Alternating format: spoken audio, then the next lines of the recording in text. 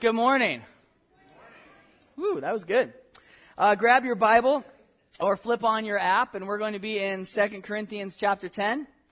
2 Corinthians chapter 10. If you don't have a Bible, or you forgot to bring yours, there's black hardcover Bibles in the seats in front of you. If you don't have a Bible that you can read at your home, please feel free to take this as your copy. And we'll be in 2 Corinthians chapter 10, which is in this Bible, page 968. 968 if you got this one, all right? 2 Corinthians 10. 2 Corinthians chapter 10. As you get there, would you please stand with me to honor the reading of God's Word this morning? We're going to read the whole chapter, and you follow along in your copy of God's Word. Almost 2,000 years ago, Paul wrote to a church in Corinth, I, Paul, myself entreat you by the meekness and gentleness of Christ. I who am humble when face to face with you, but bold toward you when I am away. I beg of you that when I am present, I may not have to show boldness with such confidence as I count on showing against some who suspect us of walking according to the flesh. For though we walk in the flesh, we are not waging war according to the flesh.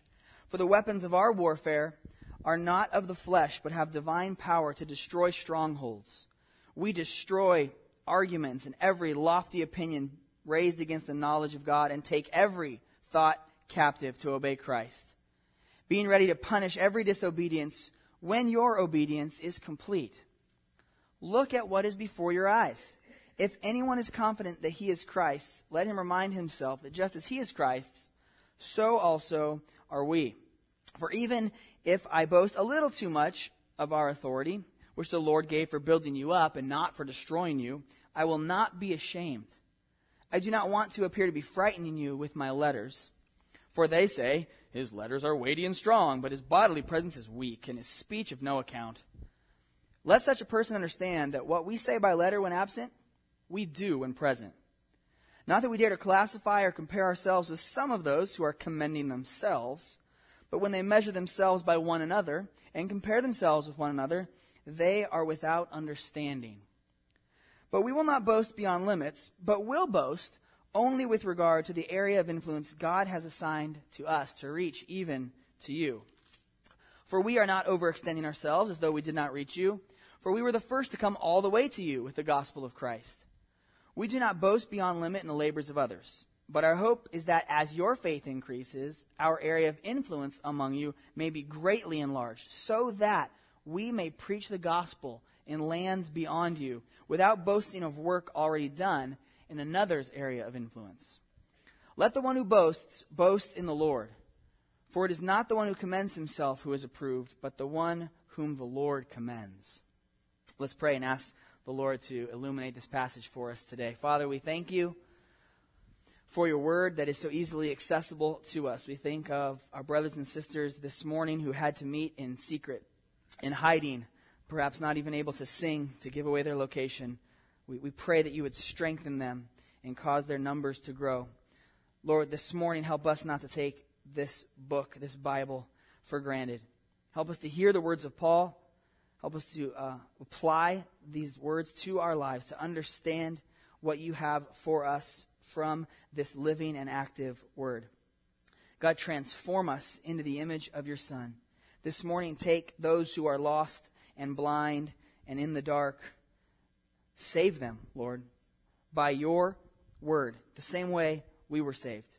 God, we want to see more following you, baptized, studying your word, involved in discipleship, involved in community, using spiritual gifts. Lord, do that here in Garden Grove on this street. And we pray for our brothers and sisters down the street at Young Nack Presbyterian Church, Lord, that you would bless their efforts this morning as they worship you as well. In Jesus' name, amen. Please be seated. So Juan mentioned it in his prayer, but in case you were wondering, it's an election year. Just in case you were wondering. This week, you could buy tickets to go see two old white guys talk at separate times at the Anaheim Convention Center about their plans for America.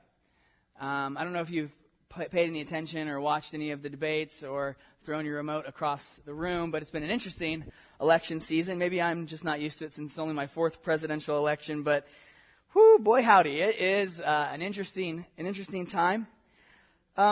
It's actually really interesting to think about how people talk about this presidential cycle, this campaign.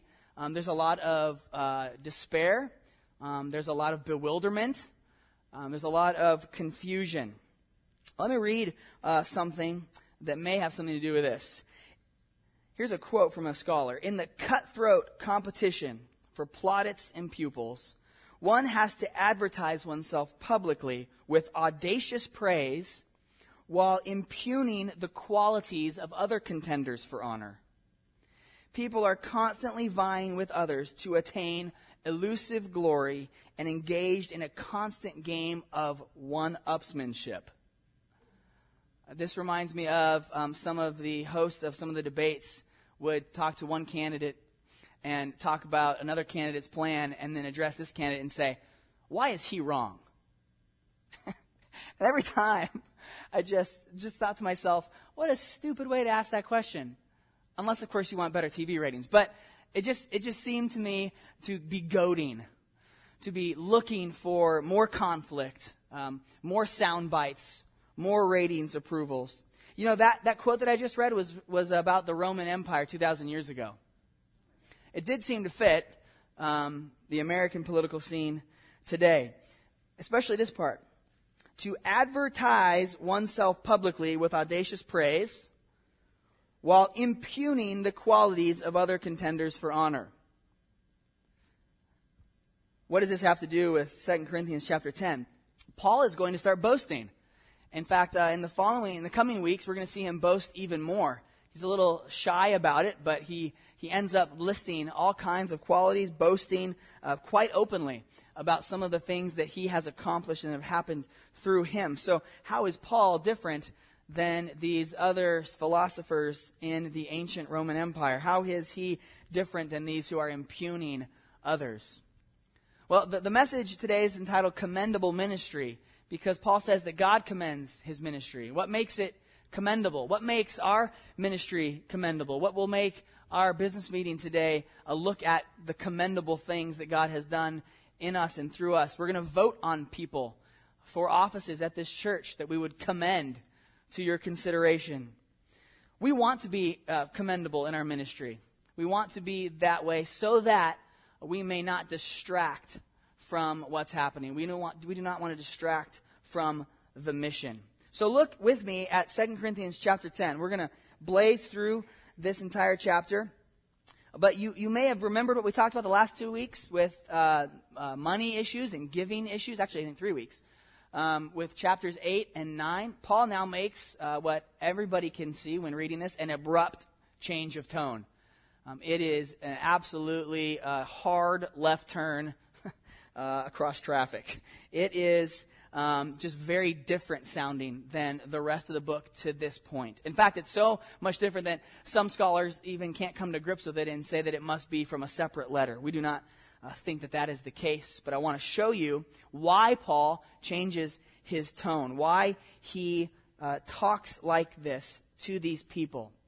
We've been in this book long enough that you may have forgotten some of where we've been, so I'd encourage you to take a look back through 2 Corinthians this afternoon or evening and kind of see where we have been.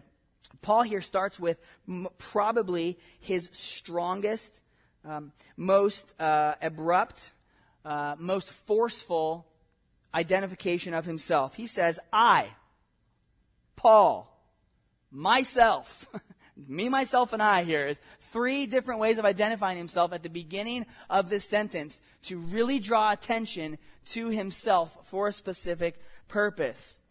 And it's very interesting how he does this. So look at me. Hey, look at me. I, myself, look at me. Listen to me. And the very next words he says are meekness and gentleness. Those don't normally go together. But Paul draws the attention to himself because he's about to defend his ministry. He and his character have been impugned. He has been attacked. He has been spoken badly of. And now he is turning to a specific defense of his ministry, probably against a crew of false apostles, false teachers who have infiltrated the church at Corinth. And we'll see that specifically in the next two parts of chapter 11 in the following 2 weeks. I, Paul, myself, entreat you by the meekness and gentleness of Christ. I, who am humble when face to face with you, but bold toward you when I am away. Okay, meekness, gentleness, bold. What's going on here? What's happening with this? Well, point number one is commendable ministry operates by God's power. Commendable ministry operates by God's power. And Paul here is going to explain this. Paul begs them. He entreats them. He wants them to pay attention, but he wants them to pay attention to the meekness and gentleness, the Christ-like way that he communicates. See, even this is so much different than the way many of us communicate. In our jobs, in our families, we are quick to let go of meekness and gentleness because they don't work, because the loudest voice in the room gets heard. Paul here wants to appeal to the meekness and gentleness of Christ. And then it seems that he quotes some of what is being said against him by this faction in the Corinthian church. Apparently, and we'll see this as we go along, that some in the church are accusing Paul of being timid, of being humble, which was not a very highly looked upon character trait in the Roman and Greek world.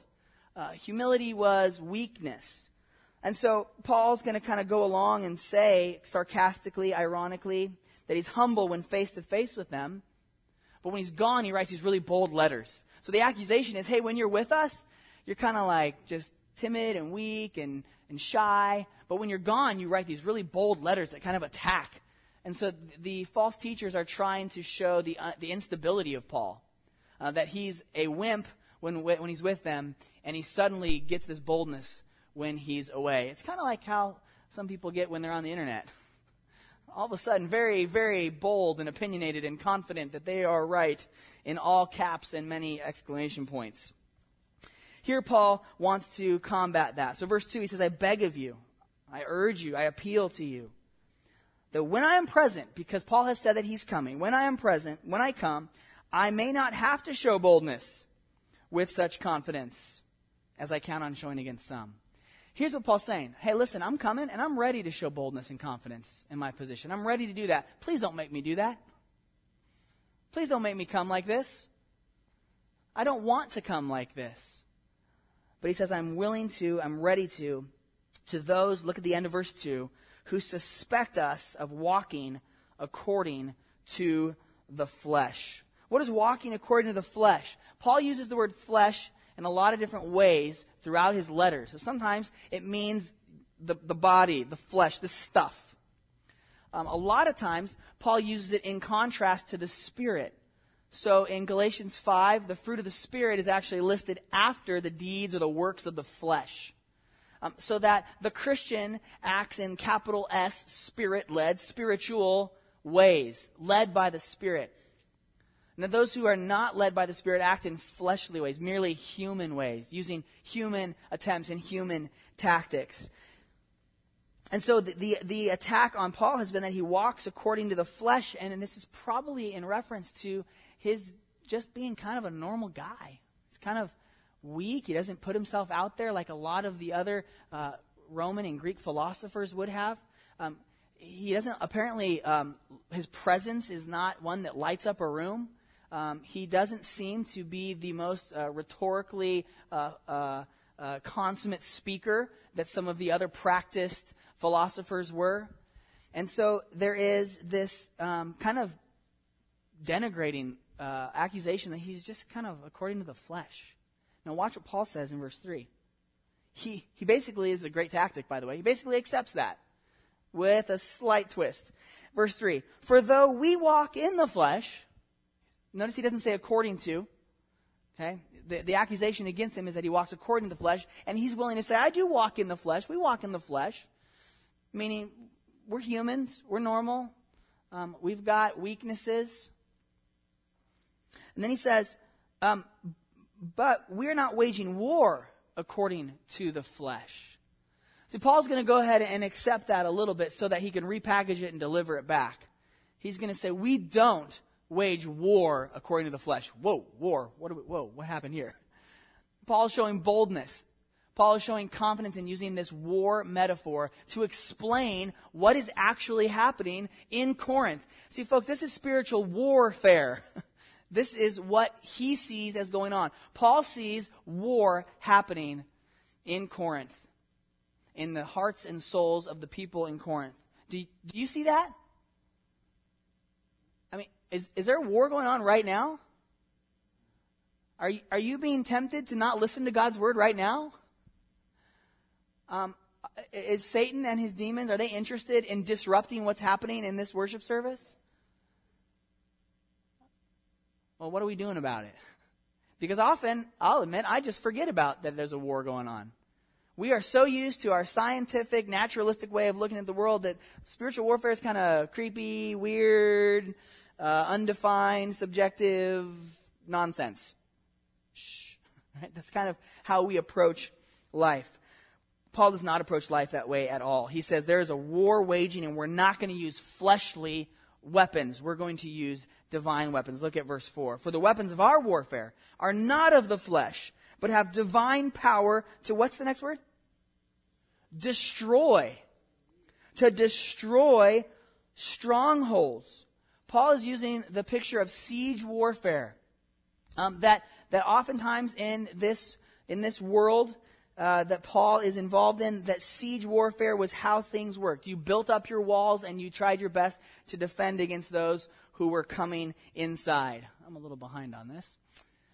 This is modern-day Corinth. These are the ruins of the ancient city right here in front. In fact, that's the bema seat right there where judgment happened. Paul probably stood before that seat. In the background, you see a rise in the elevation. This is called the Acrocorinth. It rises about 1,800 feet up from the rest of the city. The Corinthians knew what warfare meant. They understood the picture of strongholds. They understood walls because as they looked up on the Acrocorinth, they saw crumbling walls from their defeat a few hundred years before. Some of these walls right here predate the time of Paul. And they were crumbling. They still are crumbling. And all they had to do was look behind them, look up behind the city to see what pictures Paul was using. This was not a really out there metaphor. He wasn't grabbing something that was really abstract. He was using something that was concrete, stone that they could see, that they could understand. He says, our weapons that have divine power to destroy strongholds. Now watch what he says in verse 5. He continues, we destroy arguments. We destroy arguments and every lofty opinion raised, built up against the knowledge of God, and we take every thought captive to obey Christ, being ready to punish every disobedience when your obedience is complete. It's really important to note here that Paul is actually using the standard siege warfare mentality. Destroy the stronghold, enter into the city, take captives, and prosecute them. Punish every disobedience. Paul wants to demolish his opponent's arguments.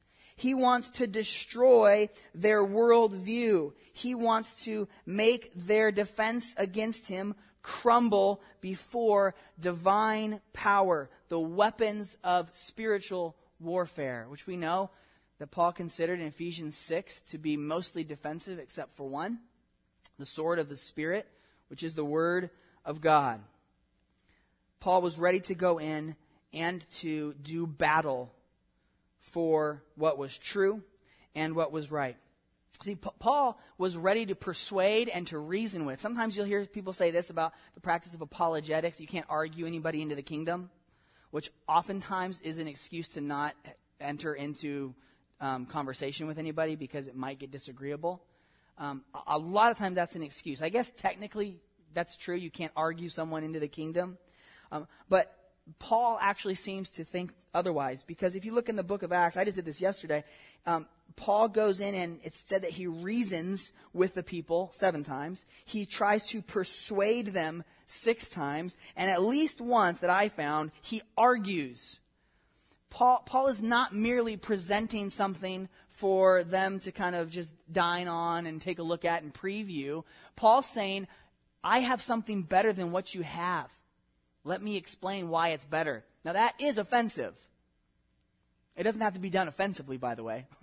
But that is in itself offensive because he is attacking someone else's worldview. But how did he say he was doing this? First one? Meekness and gentleness of Christ. This balance of confidence, boldness, destruction, meekness, gentleness, humility. We do not do very well at that balance, do we? Our world does not consider that to be a good balance. And yet Paul is doing that here in this case. Paul wants to, as he said in Romans 1:5, to bring about, to make it happen, the obedience of faith for the sake of his name, the name of Jesus, among all nations. But notice what he's saying. He wants to destroy arguments. He doesn't want to destroy people. He wants to destroy the arguments, the strongholds that are keeping the people imprisoned. Paul's destruction of the strongholds is actually freeing to bring out these prisoners. And he actually, at the very end of verse 6, puts all of this on one condition. When your obedience is complete. Hey, church in Corinth, I need you on my side. We've got to unite in order to do this. Paul doesn't want to come into Corinth in a few months and go after it and not have anybody behind him. No one's got his back. He says, when your obedience in reforming what's going on in this church and making sure that we are not listening to the false teachers, that they are not allowed to have power in this church, when your obedience is complete, then we will take every thought captive. And we will punish every disobedience. This is good for the church. It is good to bring about destruction of arguments that are keeping people trapped in ungodly and fleshly ways of thinking. You know, we have weapons available here. You're holding one in your hand, or on your lap, or on your phone, or your iPad. But you know, we've got a church library right back through. If I could bust through that wall right there, you probably should better to go through the door in the cove. But we have a church library with tons and tons of good resources. Arm yourself. Grab some weapons. How stupid to run out into the battlefield and forget the weapons. You have nothing to fight with. Let's arm ourselves. In fact, should we change the library's name to Armory? The Armory. Go grab some weapons. We have all kinds of opportunities for you in that library. We have resources that you can use to arm yourself in order to do this. We're taking our young people in September back to an apologetics conference that we went to last fall. How many of you guys went to that? A few of us went. You got armed, didn't you? You got these incredible Christian philosophers and apologists who armed us in order to be able to fight against the lies of the devil. Please don't miss what we've got. Our church library has our summer reading program starting soon. We have so many resources that are available for us. Don't waste them. As Paul moves from the war metaphor in verses 1 through 6, he moves into verse 7 to talking about commendable ministry that displays consistency. Commendable ministry that displays consistency. Paul asks them to look at what is before their eyes in verse 7. Or some of your versions say something like, you are judging by appearances. It sounds a lot different, but what the ESV is basically saying is look at what's in front of you, but look deeper. Don't just look at the outside. We know that Samuel had this problem in the Old Testament. He said, God told him that man looks at the outward appearance, but God looks where? At the heart, at the motives, to reasons. In fact, Paul said something very similar to this back in chapter 5, verse 12, to look deeper into the heart, into the motivations. Paul then begins to defend himself even more against these attacks from the false teachers. He's saying, listen, these false teachers seem to be coming in and saying, hey, we're of Christ. Remember that in 1 Corinthians? We're of Christ. We're of Paul. We're of Apollos.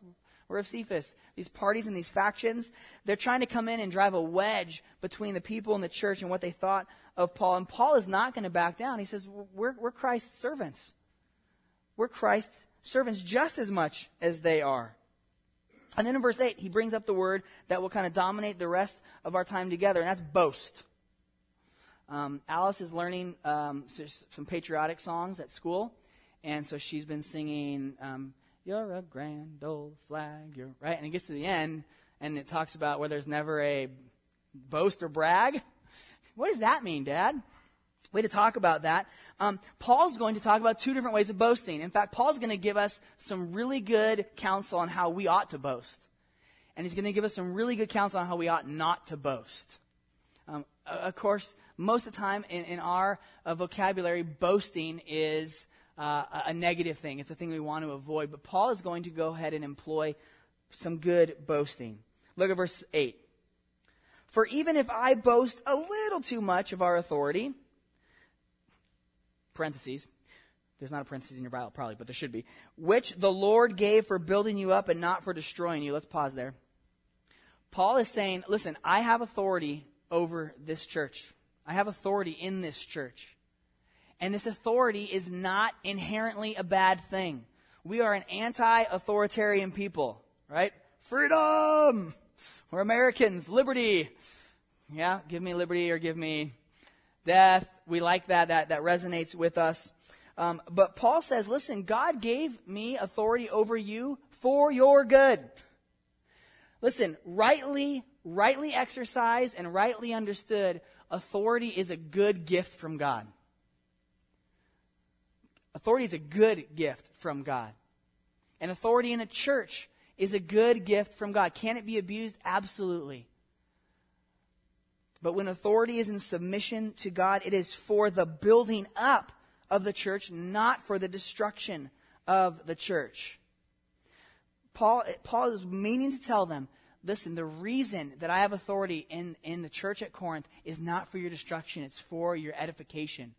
Your edifice, like the building up. The church is going to be built up because of the good authority of Paul and his team. And he says at the very end of verse 8, he's not going to be ashamed. He's not ashamed of this authority. He's not going to apologize for it. He's going to boast in it. And in verse 10, he then turns to a quotation that's being spoken against him. He quotes the false teachers who say, his letters are weighty and strong, but his bodily presence is weak and his speech of no account. The constant refrain of the false teachers is, Paul's a wimp, he's not a very good speaker, and he only gets bold when he's away and he's got a pen in his hand. He's a writer, not a speaker. That's the accusation against Paul. Now look at Paul's response, verse 11. Let such a person, or let a certain person, perhaps he's even, getting just as close to this person without naming them, understand that what we say by letter when absent, we do when present. This is a threat.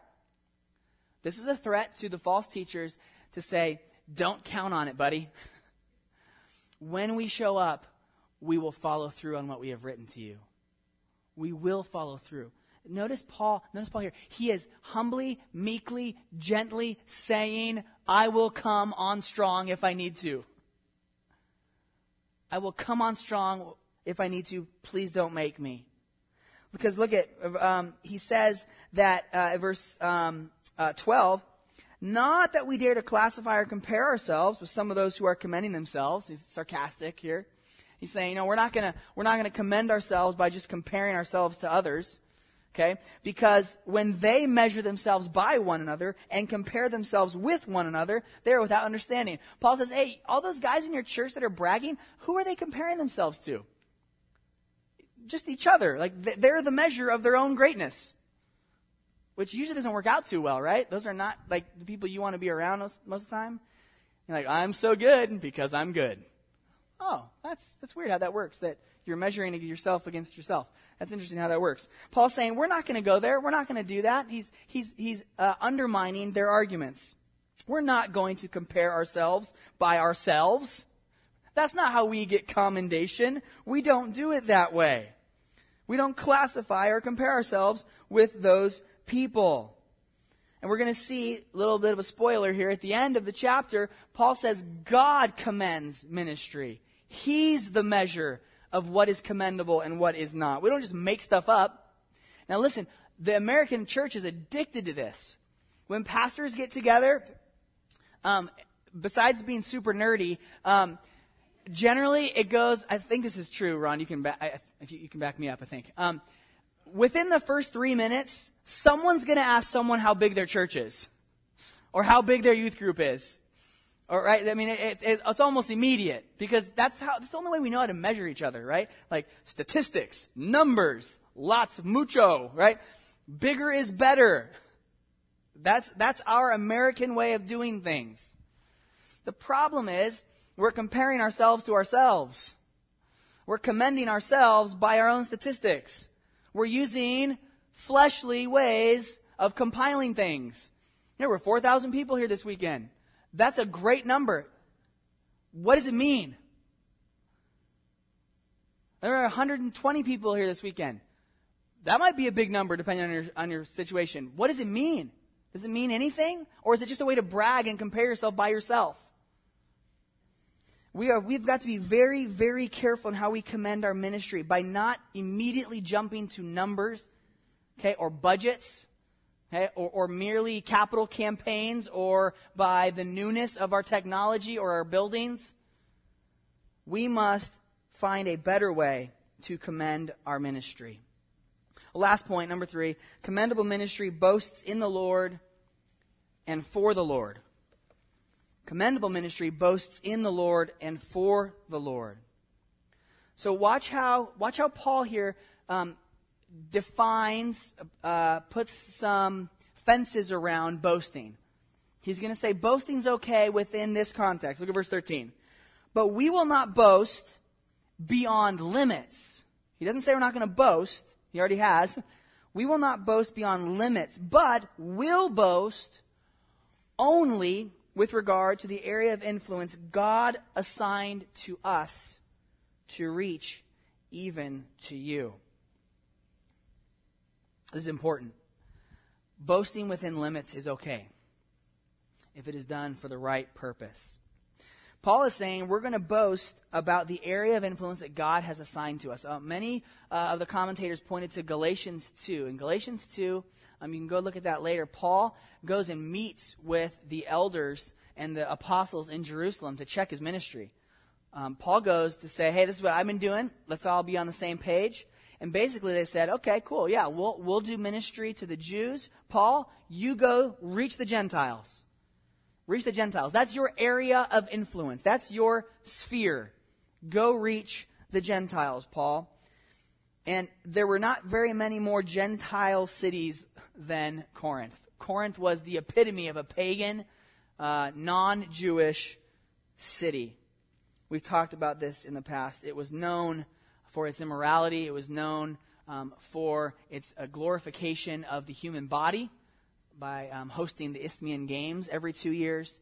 It was a center of trade. It was a center where you could actually move up in the world. And it is this place, this area of influence, that seemingly Paul is saying God has assigned to us. And why did he assign it? Last phrase of verse 13. To reach even to you. Paul comes back to the reason he's been given this authority, this area of influence, is not so he can be, I'm Paul. The area of influence has been so that Paul can say, I know Jesus. Let me tell you about him. To reach even to you. See, at this point in the book of Acts and in the letters that Paul wrote, Corinth is about as far west as he's gotten.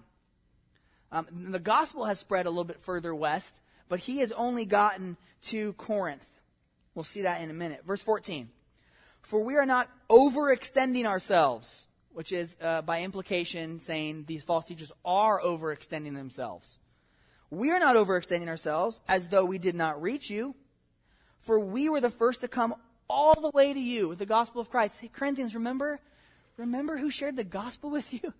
Remember who came to you in your pagan lostness, in your rituals, in your worship of dead, dumb, mute idols? That was us. Remember we came and shared the gospel with you. So verse 15, we do not boast beyond limit in the labors of others. Hint, hint, like the false teachers are. False teachers are taking credit for Paul's ministry. False teachers come blazing into Corinth when Paul's out of town, do a little bit of ministry, kind of shake things up, and then start taking credit for Paul's work. Now, Paul is not concerned that he gets the credit and that it says Paul Baptist Church or something in Corinth, right? He's not looking for his name to be there. He's looking for the right message to be there. And he was given that message by Jesus on the road to Damascus. So Paul's not making stuff up here. Paul got knocked off his horse by Jesus in all of his glory. And Jesus told him, here's your job, go do it. Paul is just being obedient to the message, the mission that God has given to him through Jesus. So he does not boast beyond limits like these other guys do. But our hope, second half of verse 15, our hope is that as your faith increases, our area of influence among you, that might be a bad translation, might be beyond you. I think there's a good case for that. The point being that our influence among you may be greatly enlarged. Paul wants the borders of Christianity to expand, not politically, but spiritually. Paul has an understanding that there are peoples that have never heard this message. He knows he's a well-educated man. He probably speaks multiple languages. Paul knows that the Roman Empire spans most of the known world, and there are all kinds of different peoples with all kinds of different beliefs, and they're all going to hell if they don't hear the gospel. This drives Paul. This drives Paul to move, to see the Corinthian church be an HQ for the West, right? Corinth, can we stop squabbling about this? Can we get on track? Let's edify ourselves. Let's build ourselves up so that we can send out more. Let's get things in order here so that we can go west. Go west, old man. Paul wanted to go west. He wanted to continue to go, and he wanted Corinth to get its act together so they could be a sending church. Man, we always want to be a sending church. When we start looking only inward, which we have to be careful of at things like business meetings, which is really good that we have a missions report, we always have to be looking to send, to be looking to expand the kingdom. That's our goal. Our goal is not to hunker down in a bunker and try to wait it out. We're a missions-minded church. Jesus is a missions-minded Lord. We've got to be moving outward. Now watch this. Why is the influence to be greatly enlarged? Verse 16. So that we may preach the gospel in lands beyond you, without boasting of work already done in another area of influence. Again, he's subtly saying all these guys coming to Corinth after I'm gone and try to mix things up in my area of influence. Paul's like, I don't want that. I want to go and tell new people about Jesus. I want to keep going. If you read the book of Acts, how many of you took the Acts class with Edgar? Okay? Yeah, you guys were in that class. How many times did Paul get the tar beaten out of him and then get up and go to the next city? I forget what city it's in. He gets taken outside of the city and stoned. And they think he's dead. And I love, you read the next verse, and it's very undramatic. The brothers go out, he gets up, they go back to the city, and then they go to the next one. It just keeps going. Just keep going to the next city. That was Paul's MO. He wanted to continue going. This is why he's dealing with the false teaching. He's dealing with the false teaching for the purpose of mission, for the purpose of movement, for the purpose of momentum. He doesn't want to get slogged down here. He wants the church at Corinth. Listen, false teachers need to be dealt with. I'm coming. I will deal with them. And then let's go, guys. We got to get moving. Let's move. Let's go. Is that your attitude? Is that our attitude? It needs to be. It's not my attitude all the time. I like comfort, and I like things that kind of keep me right in my little comfort zone. And movement and momentum and change don't do that for me. We like settling. We need to be those who are pushing the boundaries. I checked on joshuaproject.net. You know what? If you have a free few minutes, you should go to joshuaproject.net. Write that down. joshuaproject.net. Their whole goal is to chart where the gospel is going in the people groups around the world. Last night I checked. There are still 6,672 unreached people groups in this world. That means there is little to no evangelical Christian influence in those people groups. That group, that 6,672 unreached people groups, probably numbers a little bit more than 3 billion persons on this planet that has 7 billion people. How can that be? How can that be? The job's not done. You know what's really cool, though? The acceleration of those numbers going down has been incredible in the last 40 years. We are doing the job. Let's keep doing the job. Let's keep doing the job. This is Paul's passion. His passion was to move beyond, to go into others, to places where there was no influence of the gospel, and to plant it there, like he did in Corinth. We'll close here with verses 17 and 18. Paul quotes the prophet Jeremiah. Jeremiah 9, 23 through 24. Interestingly, this must have been a theme of Paul's in Corinth because he quoted it in 1 Corinthians chapter 1. Let the one who boasts, boast in the Lord. This is worth going back to Jeremiah really quick. Jeremiah 9. Jeremiah 9. There's a lot going on in this chapter, but Jeremiah is in the midst of a lament. He's grieving for his people who are facing annihilation because of their disobedience. They've begun to be so wooed by the idols of the nations around them that they have turned from Yahweh, the living God. They have changed what it means to be a follower of God. They are boasting in the wrong things, and they're boasting in the things that we're tempted to boast in. Jeremiah 9:23. Thus says the Lord, let not the wise man boast in his wisdom. I'm so smart. Let not the mighty man boast in his might. I'm so strong. Let not the rich man boast in his riches. I have everything I need. But let him who boasts, boast in this. It's okay to boast, as long as you do it the right way. That he understands and knows me. That I am the Lord who practices steadfast love, justice, and righteousness in the earth. For in these things I delight, declares the Lord. What an honor it is to boast about what Jesus has done in our lives. To boast about what he's done, not what we've done, right? I mean, our whole thing as Christians is that we were saved, rescued. We're not the rescuers. We're not the saviors. We're the ones that needed rescue, that needed saving. Therefore, if we boast correctly, we're just boasting about Jesus. We're boasting about what he's done. So Christian evangelism is never, I'm so holy, it's he's so holy. It's never, I'm so great, it's he's so great. That's what our message is. So, if you boast, boast in the Lord. Paul says this in other passages in Scripture. In Galatians, he says to boast only in the cross. Verse 18, he ends the chapter. For it is not the one who commends himself who is approved. You don't pass the test by saying, I passed the test. Right? Some of you have finals this week, you had finals last week. Some of you students are getting close to the end of the school year. You don't walk up to your teacher and say, here's my test, I passed. Your teacher would say, we'll see. Okay? Worst chance now. Okay? The teacher is the one who approves you. The teacher is the one that looks at the test and grades it and judges. So listen, these false teachers in Corinth were saying, we're great. Do you know how we're great? Because he says I'm great, and I say he's great, and we're all great. It's awesome. We're all commending ourselves because we just want to build each other up. Isn't it great? He's great. I'm great. You're great. We're all great. Yay! There's no measurement here. They're just measuring themselves by themselves. It's like me at my house today saying, I'm the strongest guy in this house. I am the manliest man in this house. I am also the fastest man, the smartest man in this house. Woo! I'm good.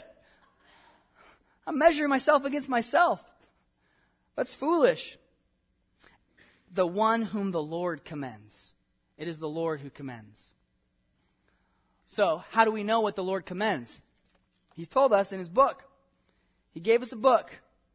so that we might see what we have to work on, how we can be commendable in our ministry. Listen, this is approval, passing the test. This points us to the final judgment, when some of us will stand before the throne and Jesus will say, "Depart from me, I never knew you." Failed the test. Not commended. And others of us, by the grace of God, will hear, "Well done, good and faithful servant. Enter into the joy of your master." That's commendable because the Lord commends and approves. May our ministry, may your ministry, ministries, whatever you're involved in, may they be commended by God because we boast only in the Lord. Let's pray. Father, this morning we boast in the cross of Jesus Christ, our Messiah, who rescued us from Satan, sin, and death by taking our place and absorbing the wrath that you meant for sinners, but Jesus took upon himself. He became sin so that we might become the righteousness of God. What great good news we have, Lord. Thank you for saving us.